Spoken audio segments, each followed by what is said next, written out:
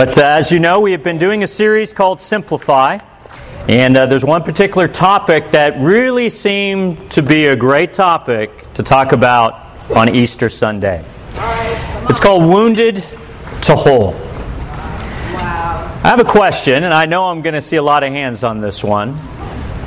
Have you ever been wronged? Okay, a lot of hands, right? You know, even speaking of the 30 plus, it was a 40 plus, but 30 plus showed up meeting. It was really good for us to hear our singles who by choice or simply by timing do not have a spouse, how they felt. And it was very sobering to hear how many have been wronged, even by us, by our insensitivity, by our ignorance, sometimes even by our actual wickedness. And it was very sobering to hear, and I hope it's something that we're really going to change. And because in the Bible, there is no delineation based off your marital status. You're all the body of Christ. There's only one verse in the entire Bible that says married or unmarried. In fact, single is not even in the Bible.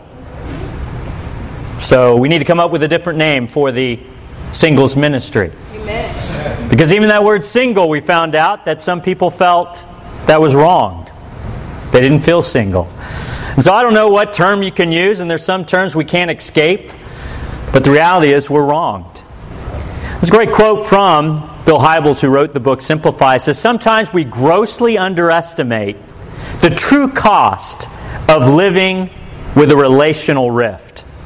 We think we can go about our lives unaffected by conflicts and fractures with people we care about. But this, of course, is far from true. Relational breakdowns extract energy from us. They take up head space and heart space. They hang over us like a dark gray cloud. Wrongs become wounds. And wounds don't just heal very easily. You can't live a simplified life if you're carrying around wounds in your heart and in your mind. You know, Bill Hybels in this chapter actually, in dealing with wounds and dealing with wrongs, learned that there's really different categories of wrongs. He lists these three just very quickly. Category 1 is a minor offense. Category 2, though, is now legitimate wounds. And you pray this never happens, but it does. Category 3 is life-shattering injustices. Well, let's explain them in a little more detail. And in the process, we may even learn from Easter the example and model of Jesus of how these wounds can be made whole. How we can be healed. As the Scriptures say, by His wounds, we are healed. I think Easter is an appropriate way to discuss this issue. The Passion story can show us the way to go from wounded to whole. So let's start with the first one, minor offenses. Now, of course, what we may say minor may not be minor to you. But minor offenses in most cases are really nothing more than a slight. But the offended party loses track of reality and considers the offense proportionally larger than it is, or is blind, possibly to the other person's perspective on this issue. A lot of minor offenses actually are not an actual offense from the offender, but sometimes what someone gossips about. So often minor offenses we take as an offense when we actually follow the line back to the source. It was never an offense at all. But we can't stop that, can we? Some offenses are intended, others not at all. But to those who are wronged, to those who are wounded, it's an offense. And if we don't deal with it, that wrong turns into a wound. He gave a very interesting suggestion of how to handle minor offenses. He said you need to ask this question to yourself and to others who come complaining of minor offenses. Really? I was like, really? That's what you're going to say? Really? And when he actually went on to explain it, you realize that actually is a great question. When you compare the injustice of this world to your minor offense, are you really going to make this that big a deal? I think that's a great question. We got like, really? Just turn on the news. I bet your minor offense is not such a big deal.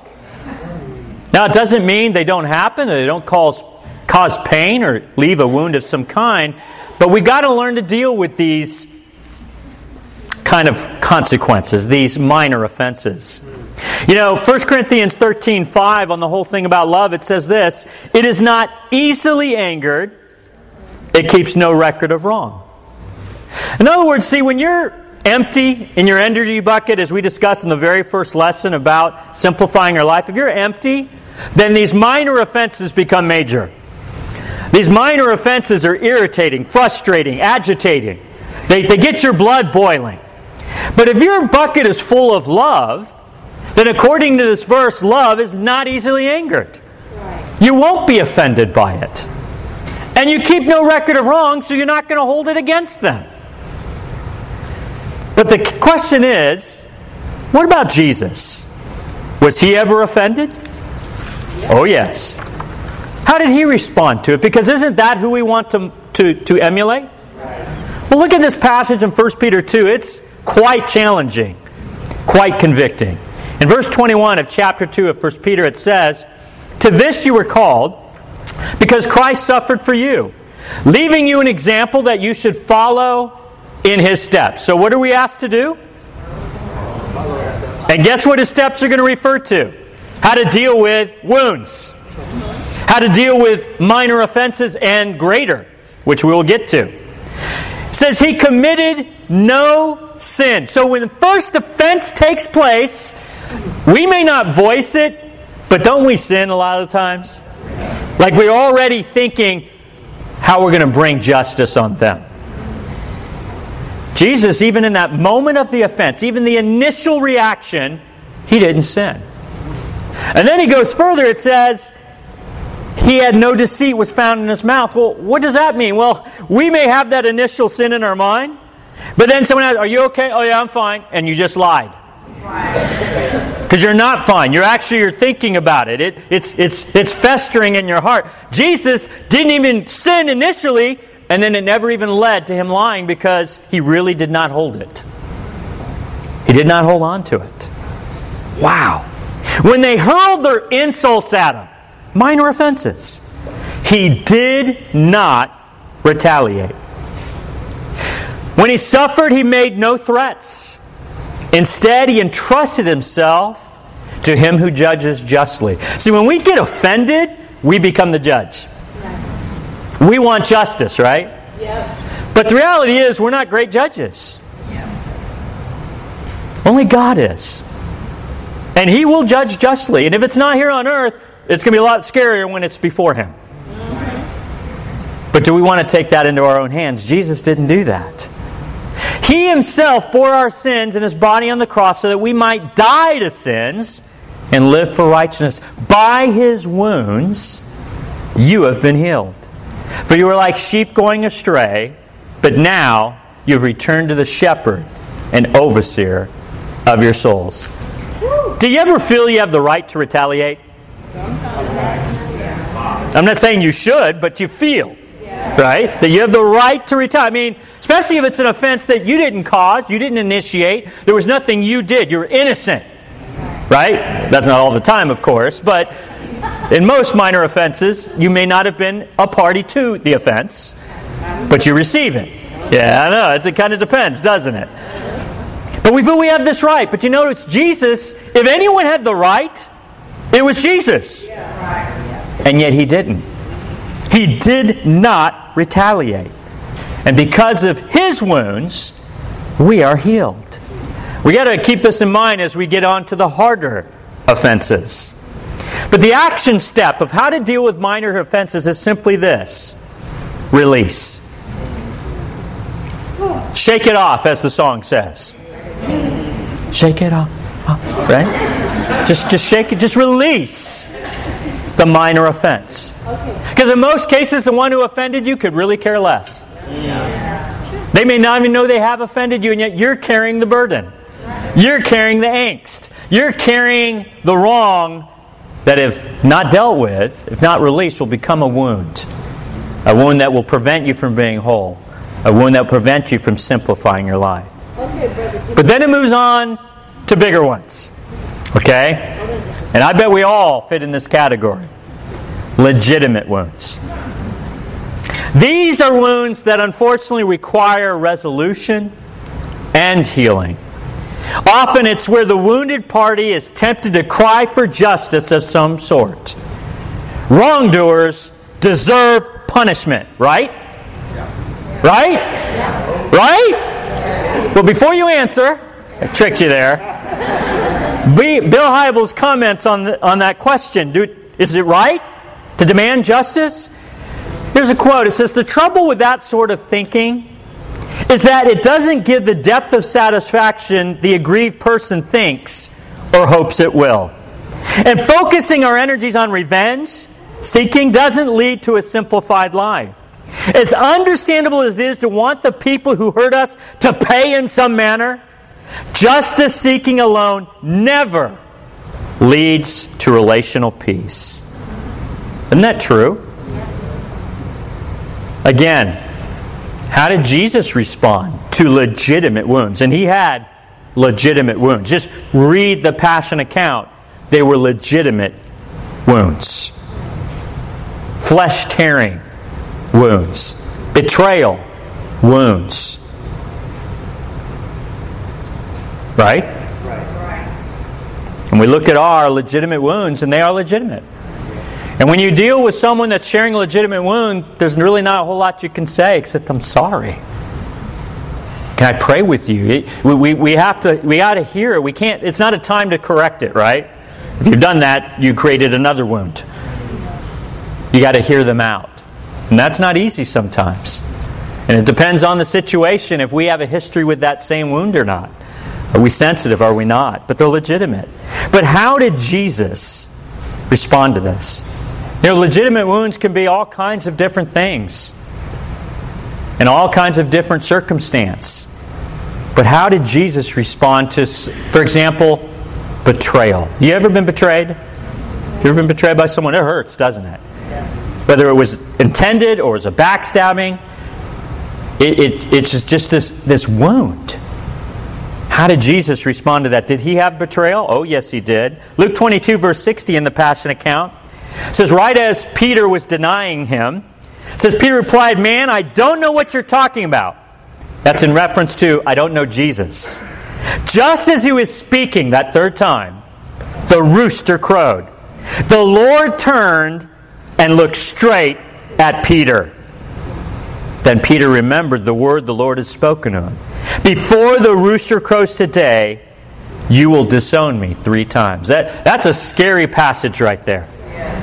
That at some point Jesus might have been brought back into the court area, and right as he the third time says, "I do not know the man," the rooster crows. And through the crowd, Peter sees directly into the eyes of Jesus. And yes, I know Jesus said it was going to happen, but he was still human. That still had to hurt. That was a legitimate wound of betrayal. Only just hours ago, Peter, you said you would die for me. He had to have felt it. And how did he deal with it? What was the way he was going to resolve this wound? Well, unfortunately, he didn't have a chance, and that's what happens sometimes, right? You want to reconcile, you want to resolve it, but maybe they've moved, or you've moved, or you can't find the time, or you can't schedule it, or they don't want to meet with you. In this case, Peter left that weeping bitterly, and the next time he'd see Jesus was only hearing about it that he was dead. How scary that moment is when you have a wound that needs absolutely reconciliation with a person, especially if you're the wrongdoer, and you don't have a chance to because now they're gone. There's no hope now. So though you could try to move on, that wound will never completely become whole again. And that's Peter's situation. He was the wrongdoer. Jesus was the one wronged. I know for some of us, if we were wrong like that, we go like, good for them. I'm glad they feel that way for the rest of their life. But that's not Jesus. When he raised again, he was so concerned about this legitimate wound he received from his dear friend Peter that he wanted to resolve it as quickly as possible. And we read this in Mark 16, verse 6. "Don't be alarmed," he said, as the angels are speaking to those who are at the empty tomb. "You are looking for Jesus the Nazarene who was crucified. He is risen. He is not here. See the place where they laid him. But go tell his disciples and Peter." Why did he have to single out Peter? I have this feeling that as Jesus rose again, and the angels were there, and the women were there, he says, "Hey, angels, make sure you tell the women to tell Peter, I'm still here. Because I know he wronged me. He wounded me, but he's the one suffering now. Because he thought there was no hope of reconciliation, but I have risen again. Let Peter know." This is how important to Jesus that when I have a legitimate wound, I cannot let it go on. Even though I'm the one wounded, Jesus, his first intention after resurrection is, this must be resolved. How about us? When we're inflicted, are we modeling like Jesus in our response? He says he is going ahead of you into Galilee. There you will see him just as he told you. What's interesting is we know from the Scriptures Jesus appeared to the disciples 3 times. One time to Peter alone. And yet the relationship had not been reconciled. Not until Jesus again, in the end of John in the last chapter of John, he pulls Peter aside. And you remember the question, right? Do you love me more than these? Yes, Lord, you know. Do you love me? 3 times. Jesus made sure that legitimate wound was resolved. Peter didn't do it. He had plenty of opportunities. He'd seen Jesus several times. Now, there's one problem with legitimate wounds. Even when we do everything right to reconcile, sometimes the other person doesn't want to. Peter didn't want to initially. He was still dealing with it. Fortunately, eventually he did. But what do we do when we've tried everything that we need to do to deal with a legitimate wound, but the offender doesn't want to reconcile? Take this passage into heart. Romans 12:18. "If it is possible, as far as it depends on you, live at peace with everyone." In other words, if you've done everything you can do, you're free and clear. You got to leave it in God's hands. You can't control other people's responses, but you can take the first step, because reconciling your relationships is a vital step towards simplifying your life. What do we need to do when there's a legitimate wound? What's the action step? It's resolve legitimate wounds. Don't let them fester, because if you do, you'll never be able to be whole.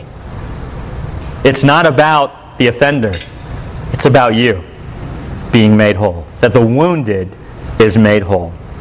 But now we get to the hardest one of them all. Some of you in this room have, by the grace of God only, maybe have been spared these. But I know in a group this size and with the different diversity and ages and experiences, I know there are many in this room that even bringing this topic up can bring again those scars. These are those life-shattering injustices. These are those unthinkable tragedies that can forever change the outcome of your life. Adultery, major illnesses, death, especially unexpected, abuse of any kind. These are just some of the possibilities. These are very difficult to overcome, but not impossible. They require only what Jesus can provide through our Easter weekend that we celebrate. Forgiveness.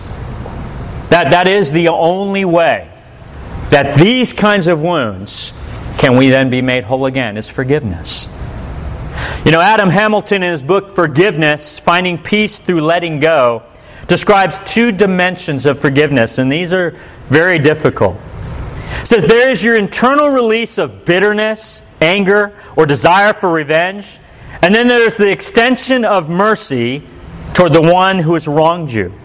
Regarding your release of anger, bitterness, and desire for revenge, you must forgive. The more serious the wound, the longer the process may take.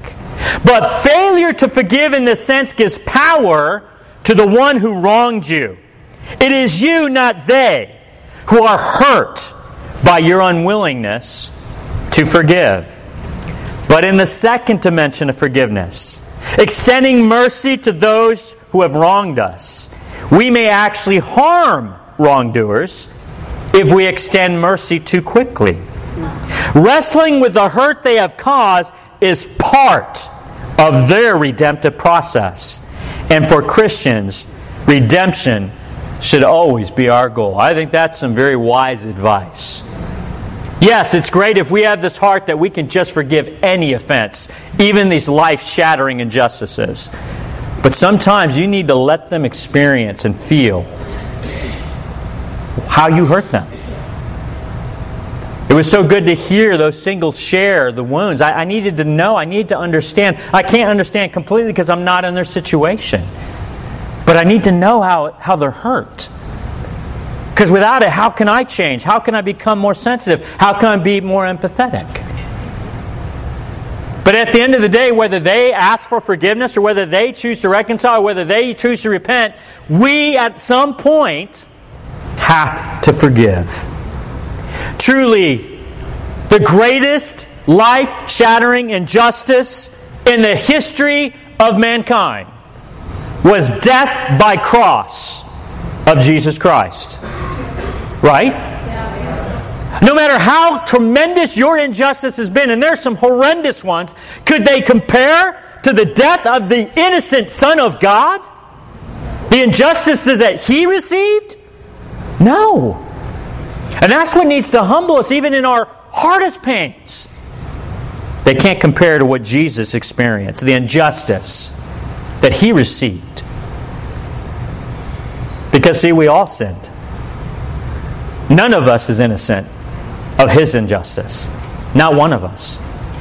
And yet this is probably the most powerful part of the Passion account, outside of the resurrection that brings us hope, is how did Jesus respond to the life-shattering injustice that was put on Him?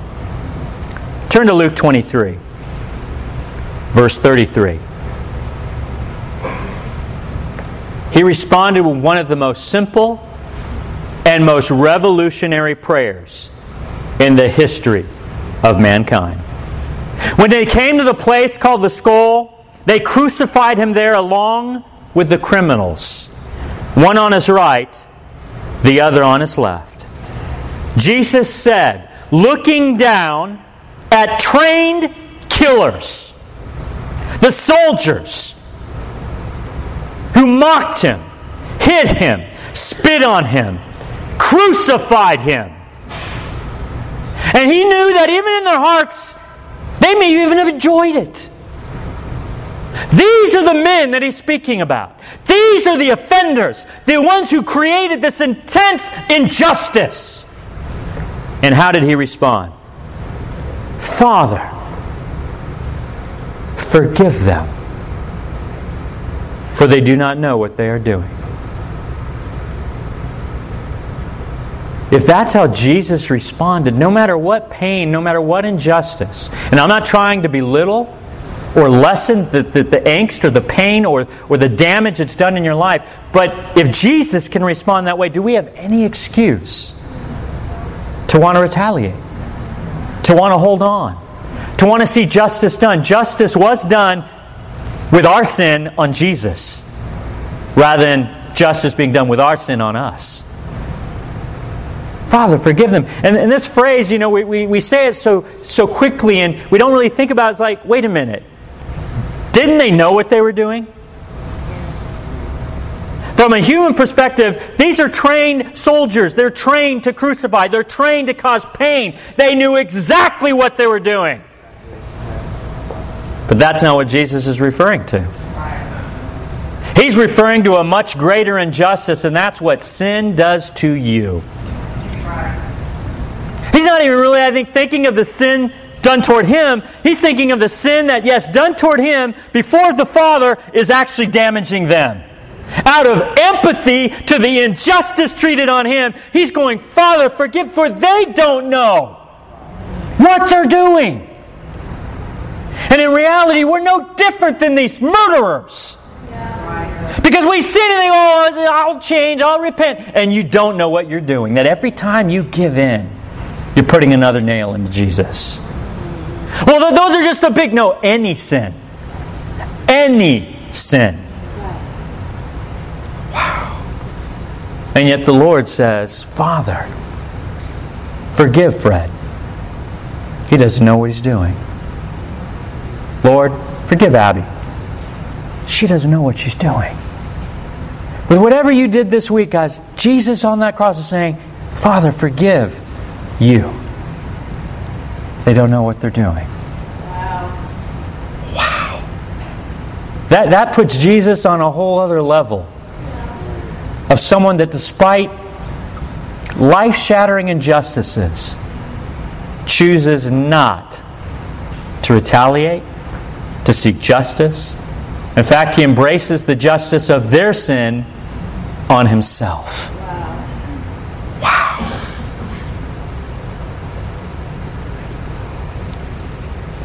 Well, suffering and justice, Jesus forgave. This is what is truly the power of Easter. What's the action step here? And I know this is not an easy one, depending on our circumstance, our injustice. But Jesus just showed us the way. You have to reconcile life-shattering injustices. I'd like to close with Colossians 1:19. For God was pleased to have all His fullness dwell in Him, and through Him to reconcile to Himself all things, whether things on earth or things in heaven, by making peace through His blood shed on the cross. Once you were alienated from God, were enemies in your minds because of your evil behavior. But now He has reconciled you by Christ's physical body through death to present you holy in His sight, without blemish and free from accusation. Amen. If you continue in your faith, there's a condition. Established and firm. And do not move from the hope held out in the gospel. Amen. What did Jesus accomplish in Easter? No matter what your wound is, minor offense, legitimate wound, or life-shattering injustice, He made the wound whole. You were alienated, now you're holy. You were an enemy, now you're without blemish. You were evil, and now you're free from accusation. Wow. See, only Jesus can help us to go from wounded to whole. Only through forgiveness that He modeled and then allowed us to have. Forgiveness and reconciliation is the only way our wounds can be made whole. We need to make a decision this Easter and every day henceforth that we're going to imitate Him. How should we? We need to release, let go, shake it off, our minor offenses. And we need to resolve our legitimate wounds. And if by some unfortunate circumstance you have a life-shattering injustice, pray to have the strength of Jesus and reconcile. What do we need to leave with? What really one action step will solve all wounds? Forgive. If that's the only thing you leave with, choose to forgive. Because only by forgiving, which is provided by Jesus' death and His subsequent resurrection, can you move from wounded to whole. You can finally move to a more simplified life. Let us, this Easter, imitate Jesus. Let us forgive.